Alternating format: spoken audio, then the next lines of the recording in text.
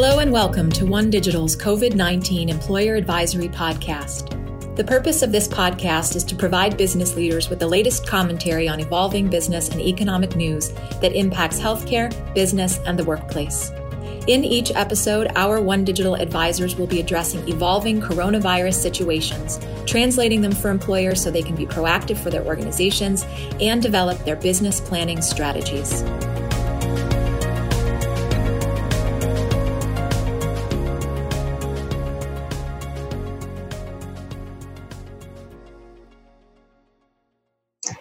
Welcome to today's COVID-19 advisory session. My name is Allison Lantieri. I'm the Senior Vice President of Marketing and Customer Experience for One Digital. I'm also moderating today's discussion. The format of today's session will be a 30-minute conversation with three of our COVID-19 advisory leaders, followed by a Q&A. Now to our panelists. Please welcome VP Legal Counsel of HR Consulting, Jamie Webb Akasaka, VP of Client Strategy and Solutions, George Papagelis, and SVP of Regulatory Affairs and Reform Initiatives, Annette Bechtold. Also standing by for comment are Nancy Saperstone, Regional Marketing Director and Senior HR Business Specialist, and Carrie Balicki, VP Client Services, Small Business. Today, we'll cover three main areas related to the continually evolving coronavirus outbreak and touch upon federal developments, benefits program compliance, and best practices, including actionable steps offered from three important perspectives. What can employers do today? What should they be considering in the near term? And what could be impacting decisions over the long term? Let's begin. We'll begin first with Annette. Can you tell us what the latest federal developments are that employees should be aware of right now? So I think there's a couple of things. Number one, the House, as most people have seen, there's just so much in the news coming forward. But the House has passed just the second bill that appropriates monies for the government to do things. So that's part of the House's responsibility, is to kind of guard the purse strings. And so every time money is spent, they need to appropriate that cash. So they're in their second series, this bill that was just passed on Saturday by the House would create some obligations for employers, but the purpose really is to appropriate the funds necessary to really support the overall healthcare community, employees, and employers. Okay, excellent. And what are the new employer responsibilities contained in that bill? So there's a couple of things that it does, I think, that are most significant to employers and generally impact most employers, although there are some caveats there. But the two main ones are that it creates an expansion to the Family Medical Leave Act that we know and love today that typically applies to those employers of 50 or more. But in this case, it would expand it for this period of time that would start at 30 days after enactment. And it would allow that FMLA coverage or that family medical leave coverage to apply to any employer with fewer than 500 employees. Okay, excellent.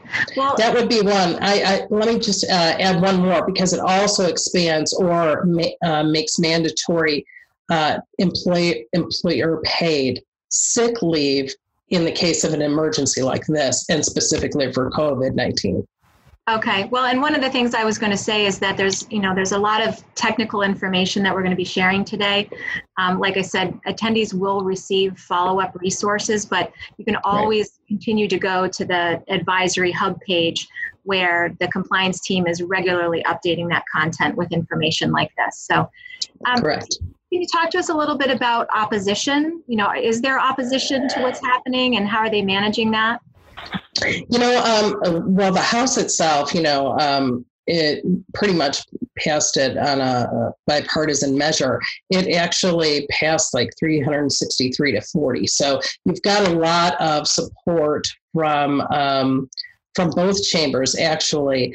Now, the first version of the bill came out Saturday, but then they created a 90-page technical correction to the bill based on some feedback, et cetera, that did make modifications to it. And it's now moving over to the Senate. The Senate should vote on it this afternoon. Every indication is that they probably will pass it. So I think the first version, there were a lot of questions. There are still some questions, but I think pretty much everybody's like, let's appropriate the cash and then let's work on this and make it as workable as possible, which I think is a great stand.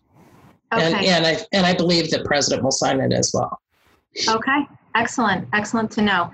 Well, so another one of the questions that we've been receiving on a regular basis is really based around medical services, including kind of administration and coverage for the COVID-19 test under health plans, including high deductible health plans. George, can you give us some insight on that? Sure. Yes. Thanks, Allison. Welcome, everybody. So this is one that came up pretty early in terms of a lot of questions. How will the test be covered under the health plan, particularly a high deductible health plan? And so guidance over the last few days has been pretty clear. For fully insured groups, the government, the IRS in particular, relaxed its definition of preventive services. And so for employers wanting to communicate to employees, the message is simply the COVID-19 test will be covered under the plan at no cost to the employee. And similarly, the cost of the COVID-19 test will be covered at no cost under the high deductible health plan, not limiting any sort of qualifying tax advantages that go along with those plans. I will make one point, though. For self-insured groups who may be on the phone, the general guidance is for those health plan sponsors to do the same thing and cover those services at 100% under the plan. But you, as an employer and the health plan sponsor, do have the opportunity to opt out of that. Generally speaking, we haven't seen anybody do that to date, but I just want to make that distinct point between what the carriers are doing on a fully insured basis and what they're allowing for self-insured employers. Okay, excellent. And then what would you advise individuals do if they're current customers as far as, getting more specific information about HSA contributions covered by HDHPs? Where should they be looking for their guidance? Sure, great question. So I think in general, the action step here is really just to make sure that you're working with your benefits consultant and your carrier. Each of the carriers has been very good at sending out information with specific details on how this is covered. So as long as you're touching base with those two stakeholders and communicating those or that information to your employees, that would be the best course of action to take relative to employees. Okay, excellent. Thank you. Let's move now to an organization's leave policies, including family medical leave, and how does that apply to various scenarios associated with COVID-19? Yeah, so this is another common question that we've been getting, and I will just caveat what I say to what Annette just said relative to the bill that passed the House. So there are some provisions in that bill that could impact this, but as of right now, there really aren't a lot of major changes to the way that FMLA is handled, either on the state level or the federal level. A quarantine in and of itself does not necessarily equal a leave. So if somebody's just home because they feel like they shouldn't be at work, that doesn't necessarily rise the level of eligibility for FMLA. However, if somebody is infected with the COVID virus and there's documentation to prove that, and they're quarantined as a result of that, or if somebody in their family is infected with the disease and that person is home, those incidences could potentially rise to the level of an FMLA type situation. But again, there'll be more on that as this House bill passes the Senate and ultimately to the president potentially. Okay. Well, and then what about, whether or not it's classified as a disabling condition? How might that affect short-term disability? Sure. Yeah. So the logical extension is how does this affect our definition of disability? So similarly, there haven't been a lot of changes currently. There could be if these bills are passed, but right now all the carriers have essentially taken the same position on this. Simply being quarantined at home or self-quarantined at home does not rise to the level of a disability, and most likely that would not qualify for benefits. However, if somebody is truly infected with the COVID virus in their home and they're unable to perform their normal work duties, that may and probably will rise to the level of a disability, and that person would be able to receive benefits. So it really is going to come down to, is the person truly sick and infected with the disease, and are they not able to perform their normal functions of their job because they've been sent home and they can't do their job remotely. So that is sort of the difference between getting benefits under disability or not getting benefits under disability. Another option in there too, I was just going to add to what George was saying, was that there's a provision in a lot of those policies too, that you have to be actively at work in order to be eligible if you become disabled. So let's say somebody is quarantined because they are exposed, but they're not actually disabled at that moment, or they're not able to work. How does that affect their ability to be eligible for the policy? And so we're seeing a lot of carriers handle that specific provision very differently. Some are relaxing that standard, others are not. So again, back to what George says, really important to check with your carrier and how that plan language and how the plan provisions are being administered. And to that point, just Allison, just real quick, in terms of an action item, because I know we want to kind of give action items here for folks to follow. It really is basically work with your benefits consultant, work with your carrier, because each carrier is slightly different, but most have taken the same position on leave and on short-term disability. They're providing communications on a regular basis. So to the extent you can get that information and simply share it with employees is really the best course of action right now, pending some of this legislation that's passing through the House and Senate. Okay, makes sense. The next question I'm going to throw to both George and to Jamie, as it's related to COBRA, which we are receiving many questions about, right? So the question here is, if a business needs to lay off or furlough employees for a period to alleviate, let's say, financial pressure and to remain in business, can they continue the health and welfare benefits as active employees versus COBRA? So here's what I'll take the easy part of this response, and then I'll let Jamie handle the more difficult part. And this is very similar for me anyway to the 2008 financial crisis, because this situation came up quite a bit then. It's amazing that I guess 10 or 11 years has passed since then, and we're now starting to talk about these layoff, furlough type situations. So the simple answer to the question, and we're starting to see it already, is maybe. It really kind of depends on a lot of different situations at the state level, et cetera.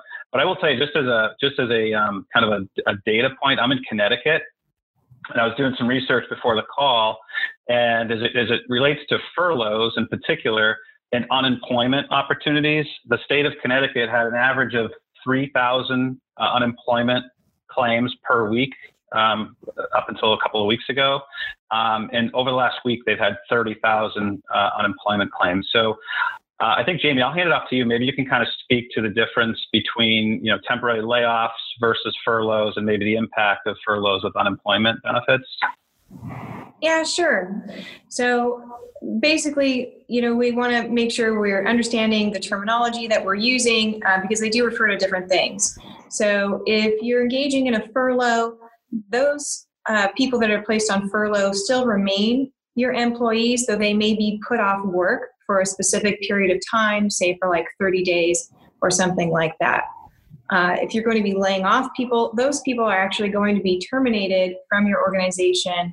And depending on the rules you set around it, you may allow them to be considered for rehire, maybe when things get ramped up later.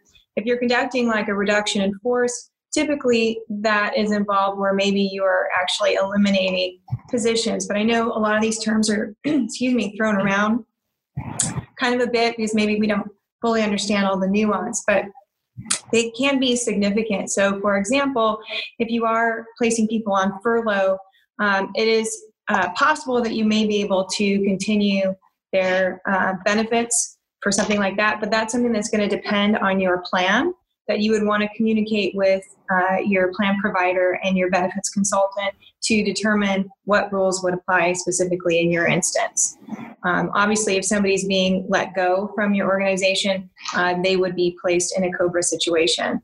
And to add to your point, George, as well, for people that are on furloughs or maybe reductions in time, they are actually usually are going to be eligible for some type of unemployment benefit during that period. So that's another thing to consider. Even if there is, aside from the usual reason of just being let go from your position, that if there's a significant reduction in hours or furlough, that states are allowing people to receive unemployment benefits in those situations.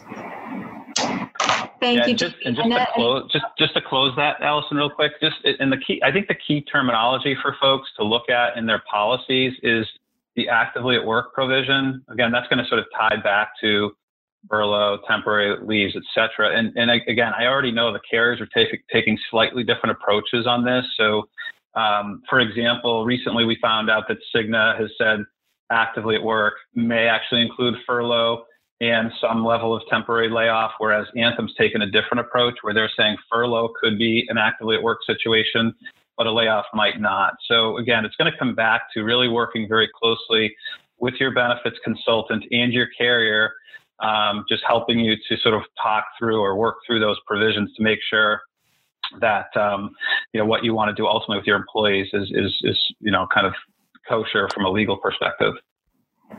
Annette, anything to add there?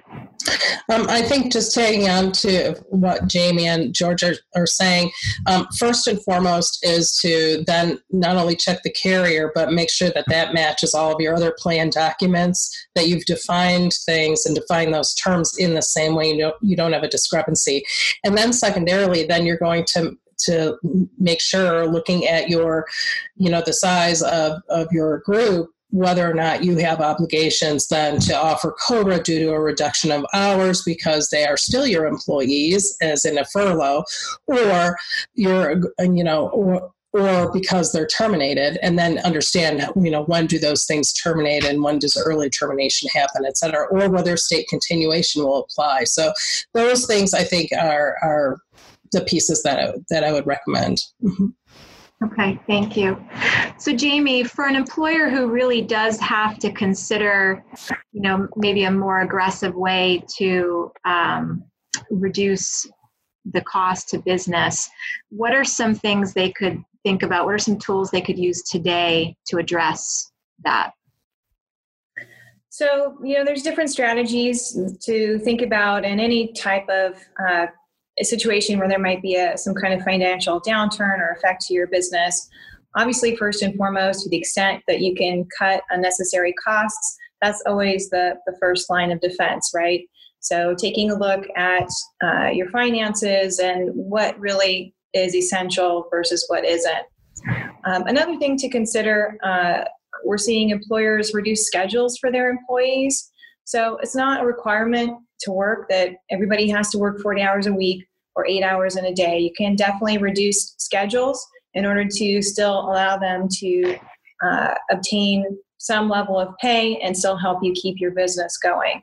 Now, depending on how much you cut their time, that may affect their benefits eligibility. So you're going to definitely want to review with your benefits and HR consultants what situation is going to work best for you if you're going to be reducing schedules.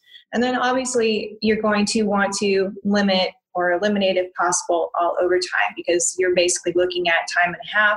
And if you're looking to reduce costs, you want to eliminate that potential. Go ahead, Annette. Oh, no. Was that Jamie? Sorry. That's okay. So another thing you're going to want to think about is reducing wages. Now, I know this can be painful for people, but certainly being able to still be employed is helpful if this allows the business to continue and for people to remain employed. The key things that you want to think about if you're considering reducing people's wages for a temporary period while everybody is managing through this situation is that for non-exempt employees, you want to make sure that they're earning at least the applicable minimum wage for your area. And then also for exempt employees, you'll want to make sure that their salary is at least the minimum salary necessary to meet the overtime exemption rules.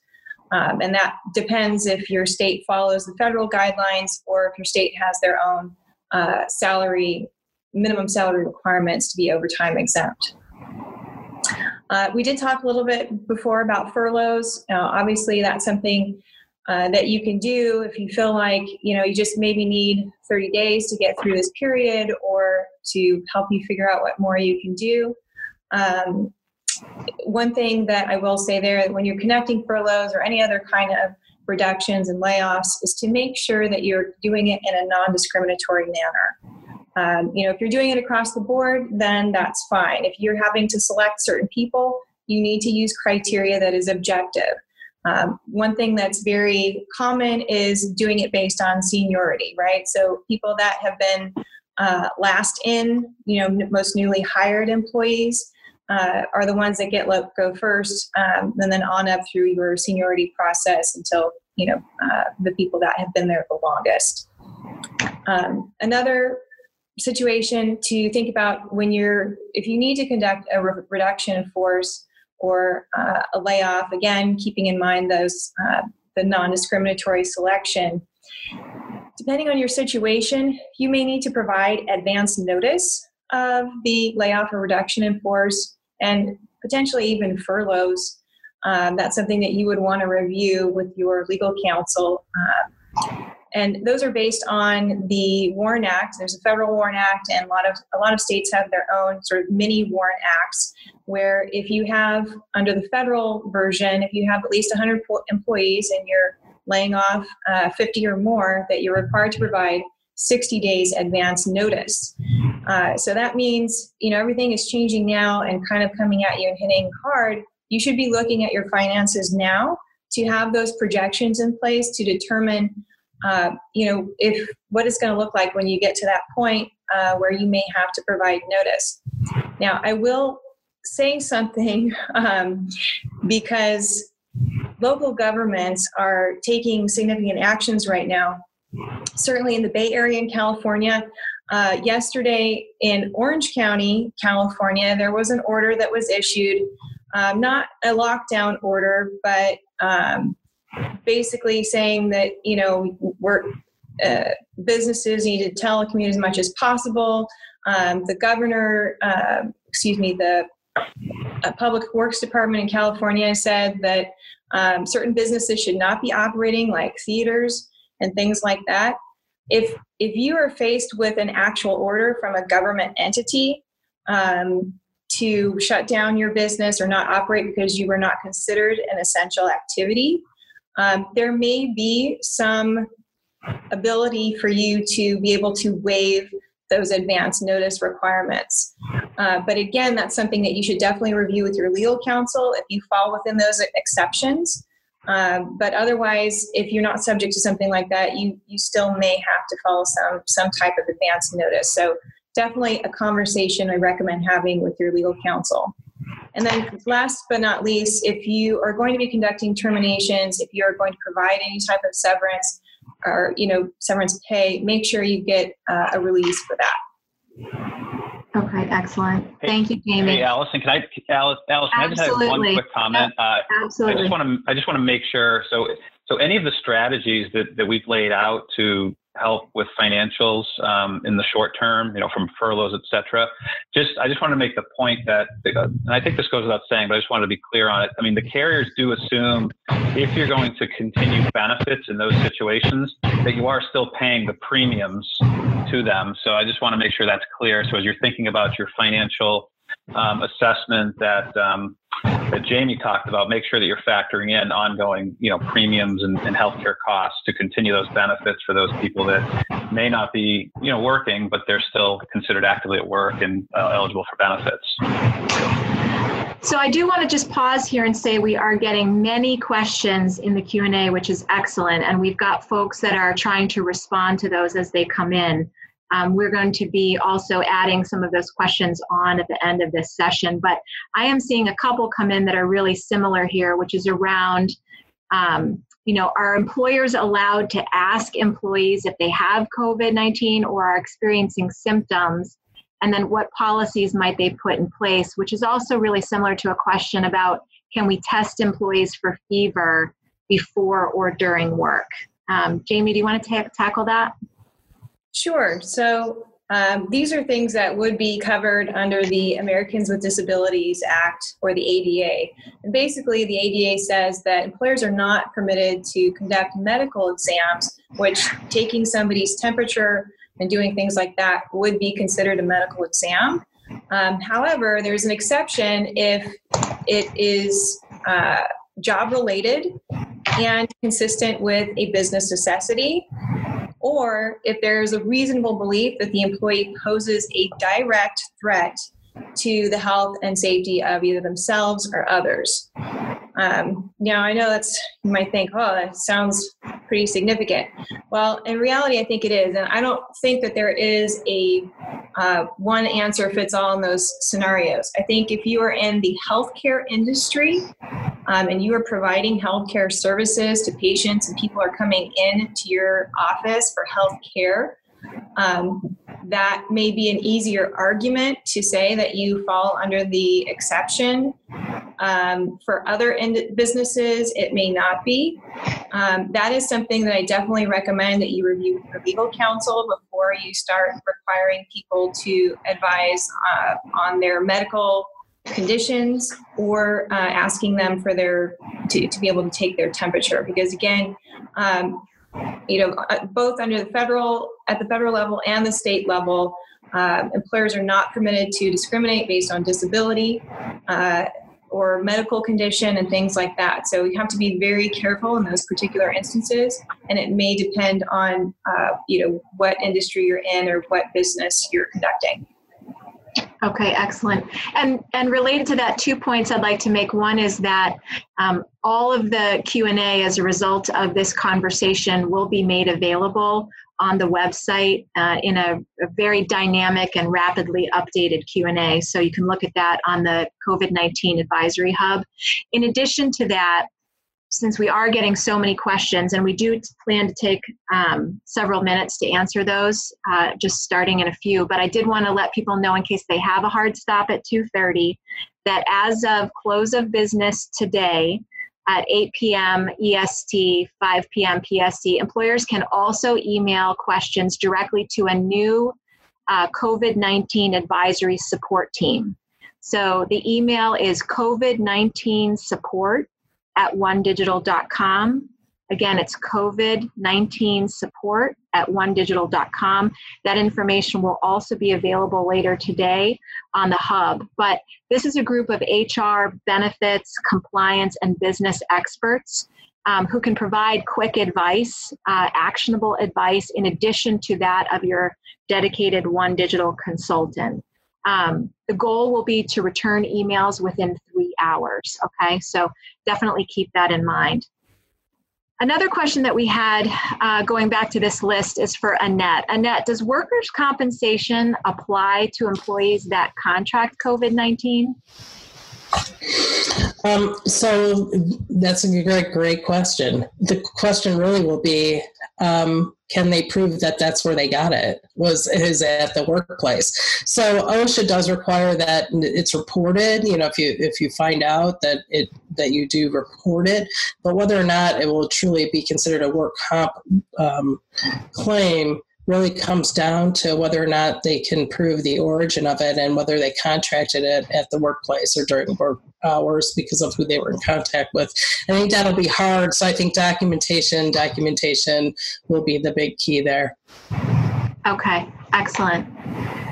So we're going to move now to some of the questions that are coming in to the Q&A. One of them that I'm seeing quite a bit is around, can employers require for employees over the age of 65 not to come into work if it's a situation in which there are still employees coming into an actual work site?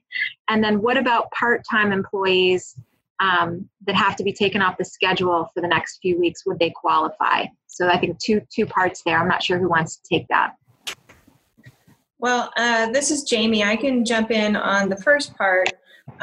Definitely, you cannot discriminate against anybody based on their age. I understand that there's some safety considerations there. You may offer for people to be able to work remotely and allow them to take that opportunity. They may want to do that, but you have to be careful about practices that may be deemed discriminatory if it's based on a protected category. Okay. Anyone want to weigh in on that question around part-time employees? Can you be more specific about what the part-time portion was? If I could figure out who asked this question, I would. So I think what we'll do is we'll see if we can't move on to another one. Let's see. So another one that we have here is, what industries do we think are likely positioned for government stimulus?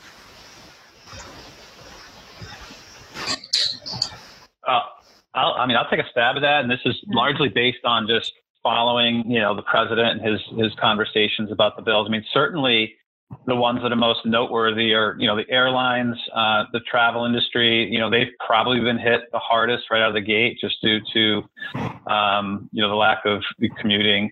So I'd say those two for sure. And then the other one that I'm hearing a lot more about is not necessarily a specific industry, but I think the small group or small business owner. There's been a lot of conversation recently about, how do we help stimulate small business owners? And again, I can speak to Connecticut where I am. There's already been a state passed, I don't know if it's a bill or not, but there's an opportunity for small businesses to take advantage of a loan program. It's a close to 0% loan program to help with some stimulation. So I would say those sort of broad industries, and then or those two specific industries, and to a broader extent, small business owners is what I've seen. I don't know if anyone else has other comments.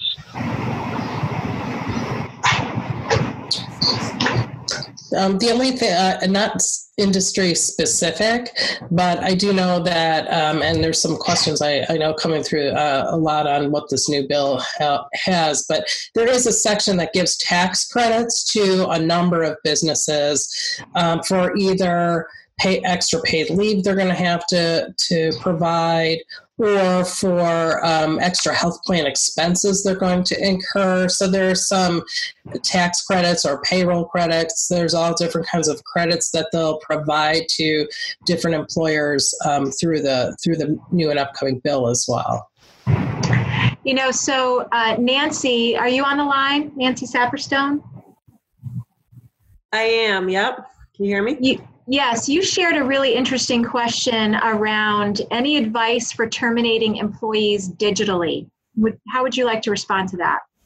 Yeah, so that question had come up in the group, and right. I think in today's world, that unfortunately is going to have to happen. So I would say to make it as personal as you can with the person in terms of having a phone call with them, or even a video chat if that is possible, explaining, why you're making this decision, the same way you would terminate an employee normally, but just, giving it some kind of human interaction, and then follow up with the digital documents. But I definitely would have that, one-to-one conversation with the person in the same way you would do.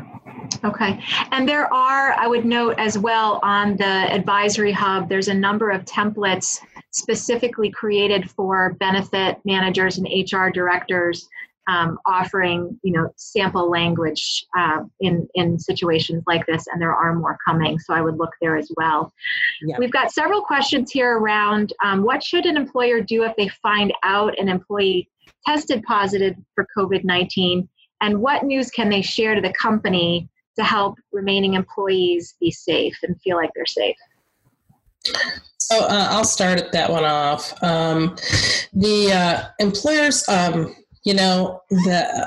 there's a lot of protections under HIPAA.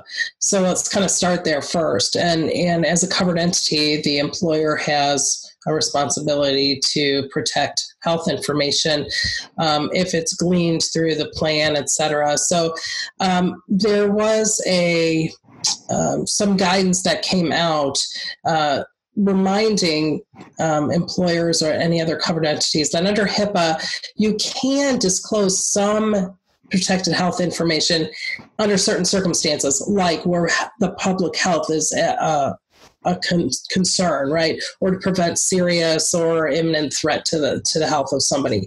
And so with regard to that, I think because it's a national emergency or this, we can exercise those types of things. So what does that mean, though? What can you disclose? I think it's perfectly all right to say somebody you've been in contact with has had COVID-19. So you should be aware these are the things to watch for, take whatever precautions. Now, I would not suggest that they go so far as naming who that is. That should stay protected. The minimum necessary to alert somebody is actually fine. I would say, though, that, HIPAA doesn't necessarily apply always to things that are gleaned from an HR standpoint. So I don't know, Jamie, if you want to kind of talk about it from more of an ADA or FMLA, if they're learning as the employer, as somebody comes to them from an employment standpoint, what your thoughts are there. Right. So I think there's protections covered for employee privacy in a lot of scenarios, certainly related to leaves. There are also additional state laws, state privacy laws that have come into effect as of late, like the California Consumer Protection Act. New York also has a version and things like this that require employers to maintain their employee data privacy and to maintain it securely and all these kinds of things. So you have to be very careful what exactly it is that you're disclosing and how you're wording that language to not be able to identify them in any way. So any of those kinds of identifiers that may be considered personal information, if people are able to glean from your statement who it really applies to versus making maybe a more broad and general statement, is certainly better. And another thing to keep in mind, so, the practical effect of that is, what happens then to your business? Maybe you need to have some industrial cleaning happen in your workspace. We've seen in the news plenty of employers actually shut down certain, offices or branches of their business for those locations that may have had exposure to the virus. So this is definitely a very fluid type situation. You're going to want to take these kinds of things into consideration, if that happens in your instance. Jamie, thank you. The questions are coming in really quickly here. So I'm going to say, here's another one that looks fairly important. How do you suggest obtaining some sort of documentation that someone is not able to perform their essential functions of their job? This person asking is saying that since the CDC is recommending not to request doctor certifications, how might we respond to that? Well, this is kind of a tough thing, I will say. So one of the things that came out in the, for example, in the Orange County order that came out yesterday is that they told employers in Orange County that they cannot request doctor's notes in order to take leave if it's for a medical reason. Now, that obviously poses a lot of problems, but I suspect that we're going to be seeing that, sort of more and more. And all of these things are really sort of different, right? There's a difference of being able to go out on leave if somebody says they're ill, I have fever and chills and whatever. I mean, best practice obviously would be to let them, take that time. The flip side on that is more so if you want them to return to work, or if they say, oh, I'm fine now and whatever, do you need to obtain a fitness for duty certification or a certification to return to work? That is something that would come from their healthcare provider. And, that would be the discussion there. Okay. It's just amazing how quickly all of this is changing. So here's a question from somebody in more of a small business situation. Annette, what do you think the new bill is going to look like in particular for smaller employers, let's say under 50 employees? It depends. There's a couple of different, of course it depends. It's always the answer, right? FMLA, so the expansion of the Family Medical Leave Act, will require all employers under 500 to extend, the FMLA protections to their employees. So small employers who haven't had to deal with that because they don't have 50 or more today have not had to worry about that. So, and it'll require that employees that work 30 days or more for any particular employer can request that leave, and they would then stay on the plan for the entire period of that they can have the family medical leave. They would stay on your plan. You can still charge them their premium contribution, whatever that is, but you cannot end their benefits. And so you don't have that luxury.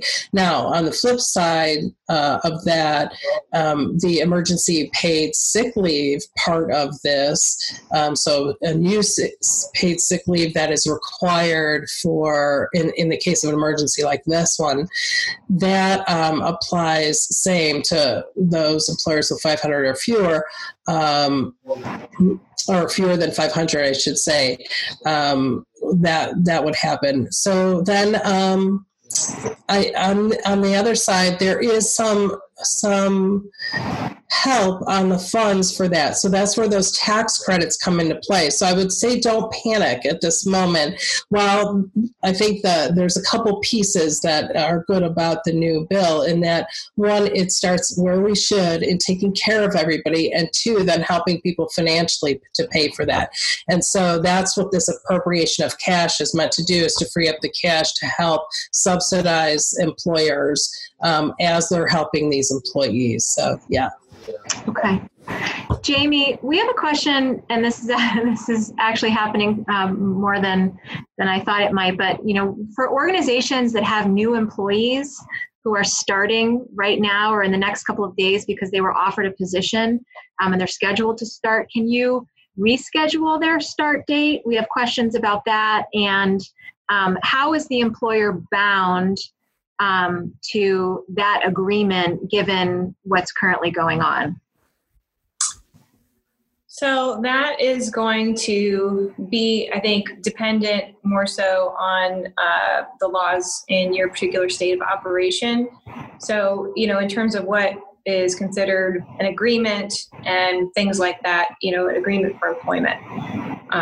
So it is possible to delay that start. That would be a conversation. Obviously, if you're having a slowdown or layoffs or things like that, maybe it's, generally having to turn them down for that reason. But, it will depend on what you offered, if there were any contingencies in the offer. Hopefully people are using written offers to lay out, the limitations of the offer and things like that. This may be, something to consider there. And then again, just having that conversation, seeing, what other options may be available if you have to delay because you're putting everybody on remote work and you need time to be able to get the infrastructure for the new hire up and running. This, again, it kind of becomes a conversation on what that's going to look like. Okay. Thank you. We have some questions here back to the paid sick leave information, Annette, that you were talking about. So is the paid sick leave only for those who have been diagnosed and or confirmed? And then what about presumptive cases? Yeah, so the emergency paid sick leave part of this bill, so it would start 15 days after the date of enactment, and it would only extend through the end of this calendar year, so through December 30th of 2020. So it affects private, employers with fewer than 500, or any public or that have one employee or more. It's kind of an interesting way that they do that. But coming back to it, you can get the paid sick leave they kind of break it into two categories, if you will. So the first category are people who either are quarantined or in isolation due to the federal, state, or local government saying so, right? So they're putting you in isolation or quarantine, or you have an advice by a healthcare professional to self-quarantine due to your concerns, and they think maybe you have it, whether or not you've been tested. Or 3, the employee is, that person's experiencing symptoms and they're going to try to get tested. So that would be the first category. Leave's allowed for that. The second category 2, would include anybody who's got to take care of somebody who has been advised to be quarantined, right? So a healthcare professional told somebody else, but you're the caregiver for that person. Or you need to care for a child because of an elementary or high school or whose school is closed. Or their daycare is unavailable. That is also allowed in there. And then there's one more. They did expand it for any other substantially similar type condition. So not just COVID, but if HHS comes out and says, hey, there's another virus too. So they've made it so that they can expand it for that. Okay. Thank you. Here's another one. I have an employee who is uncomfortable coming to work, even though it's the type of situation where they're needed at work. What does the employer do at that point? How do they manage that situation? Well, I guess, again, everything's going to need to be addressed on a case-by-case basis. In that particular situation, do you have the option to allow them to work remotely? That's obviously your number one go-to. If you don't have that option, what are other accommodations you can make in the workplace in terms of ensuring that additional sanitation is taking place, you're engaging in social distancing? Are there other things that you can do to assist in that type of situation? If you don't have any of those things available to you in terms of, being able to be remote or have these other kinds of accommodations in place, you definitely should review the situation with your legal counsel before you terminate somebody. To make sure that you're aware of any potential exposure if you do decide to go that route. Okay. This one might be good for you, George, because we've talked about this a little bit in some of the strategy sessions we're having.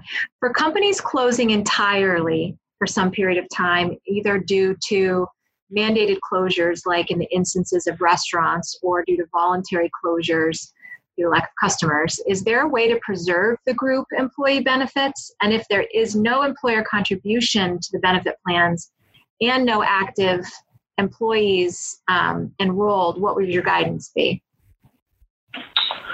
Well, generally speaking, it's all about, follow the money. So the insurance requires a premium payable to the insurance carrier to the extent that the employer and or the employees are not paying for the premium. Generally speaking, those plans are going to be terminated probably within a certain period of time. Each policy is a little bit different. Sometimes there's a 30-day, grace period. Sometimes it's a 60-day grace period. So certainly once the grace period is exhausted and the company hasn't paid for premiums, most likely it will be terminated.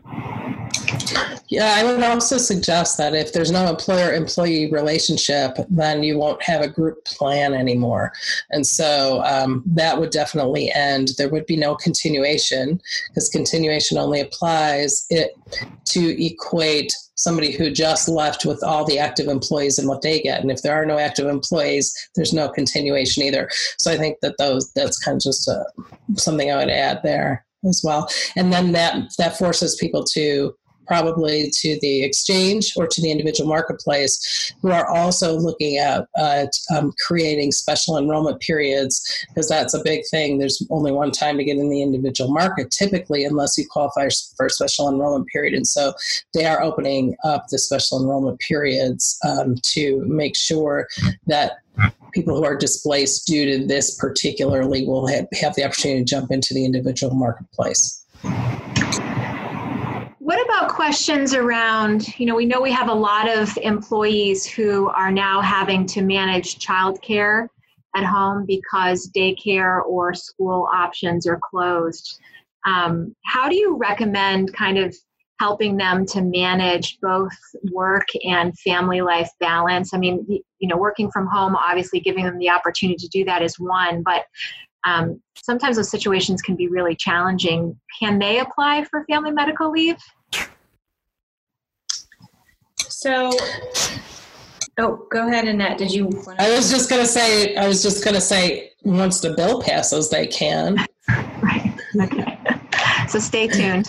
Yeah. So under the current FMLA rules, no, unless it's within the first year of birth or adoption to care for a child, that may be an option if that applies to their situation. But just for general daycare options, no.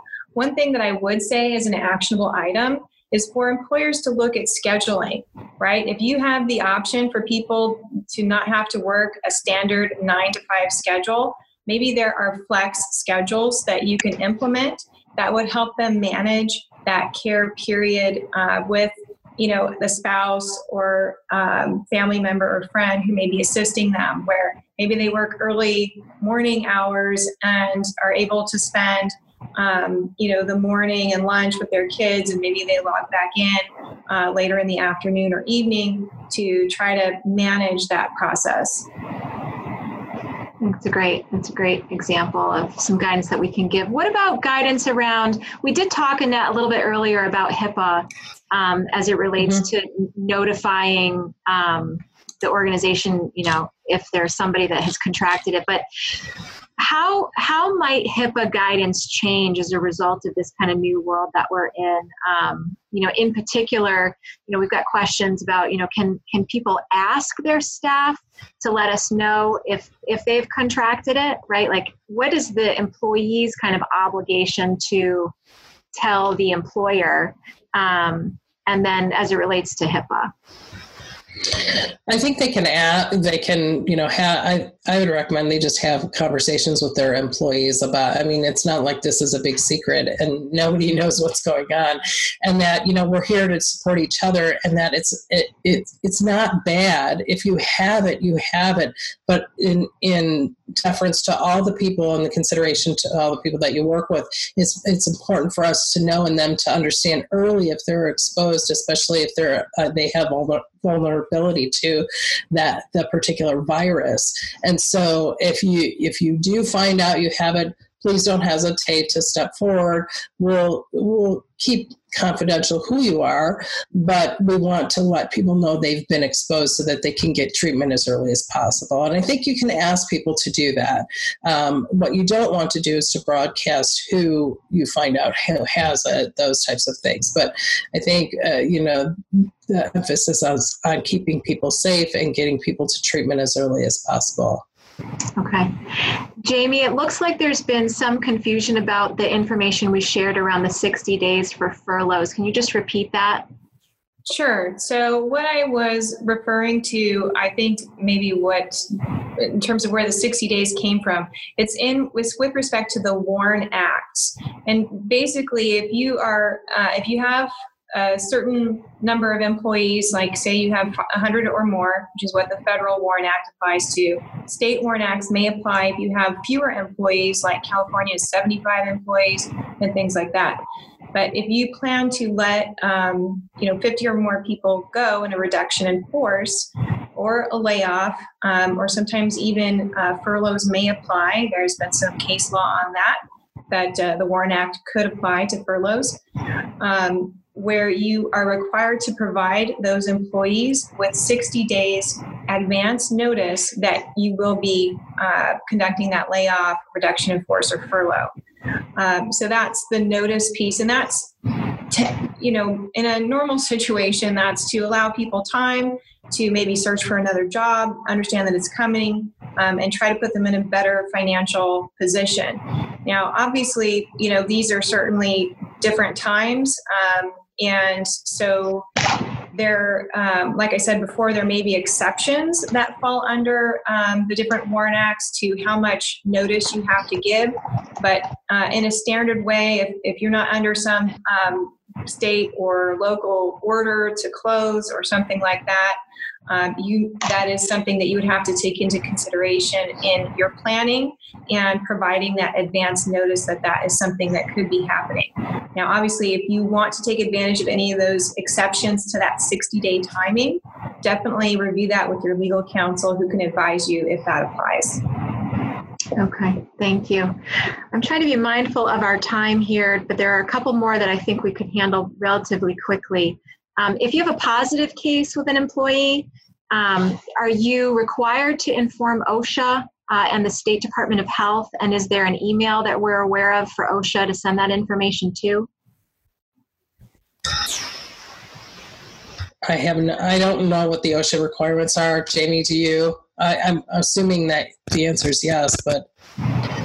Well, I guess, I'm not sure. That may be something we'd have to check back in on. Typically, OSHA requirements are for injuries that occur at work or while working. And since it's tough to say whether or not somebody obtained that illness through work activities, it's not really clear that it would require an OSHA notification. Yeah. I will say that OSHA has published guidance on how their regulations apply to the coronavirus. So I would definitely check that out to see if there's additional guidance there. No. Can you explain, I think there's some confusion also when we're referring to the WARN Act. Are we talking about the Warren Act or the WARN, W-A-R-N Act? W-A-R-N. Right, not WARN. Okay, great. Let's see. So we've got 3 minutes here, and the questions are starting to slow down, I believe, just because we're coming up to the hour. What I'd like to do at this point, because we do have all of those questions and we do know where they're coming from and how to respond to them. And some of them I think are because people have come in a little bit late. So some of it we have already covered.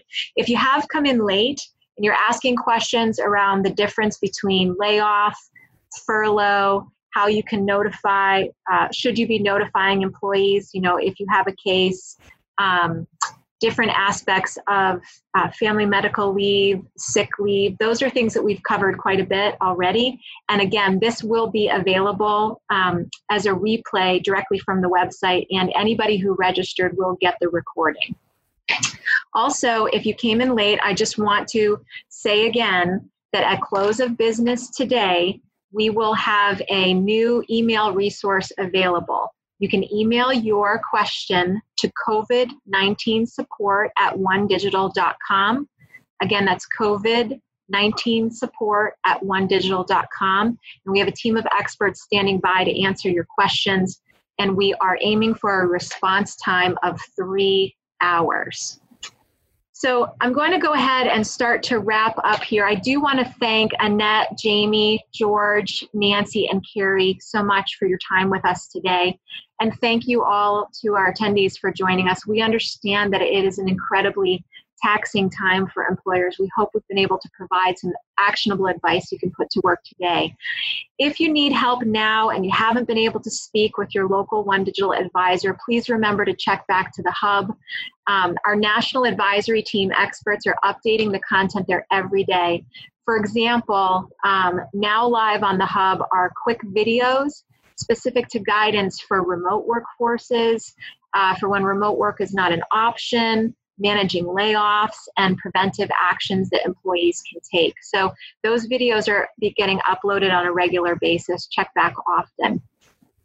Since the situation does change minute by minute, and so do your challenges, you can feel free to join us twice a week for the near future to continue these conversations. So this Friday at 2 p.m. Eastern Time, we will host another advisory session, and we will base the content on that session on the questions that are coming in after this webinar. We then will, the following week, be hosting these on Tuesdays and Thursdays at 2 p.m. Eastern, and all of that information will be available on the Hub. In fact, Friday's session is already open for registration, and that link is live on the Hub. What I'd like to just say here is, stay well, stay connected with your family, your friends, and your coworkers. Use that email, reach out to your One Digital advisor, and maybe we'll see you on Friday at 2 p.m. Thank you so much. Have a good day. Thank you for listening to this episode of One Digital's COVID-19 Employer Advisory Podcast. There's never been a time more than now during which our commitment to standing as one with our customers and providing peace of mind is more important. We are committed to providing the guidance you need to make complex decisions even in the most challenging times. For additional resources, thought leadership, or for the latest employer information related to the COVID-19 pandemic, please visit onedigital.com/coronavirus. Thank you.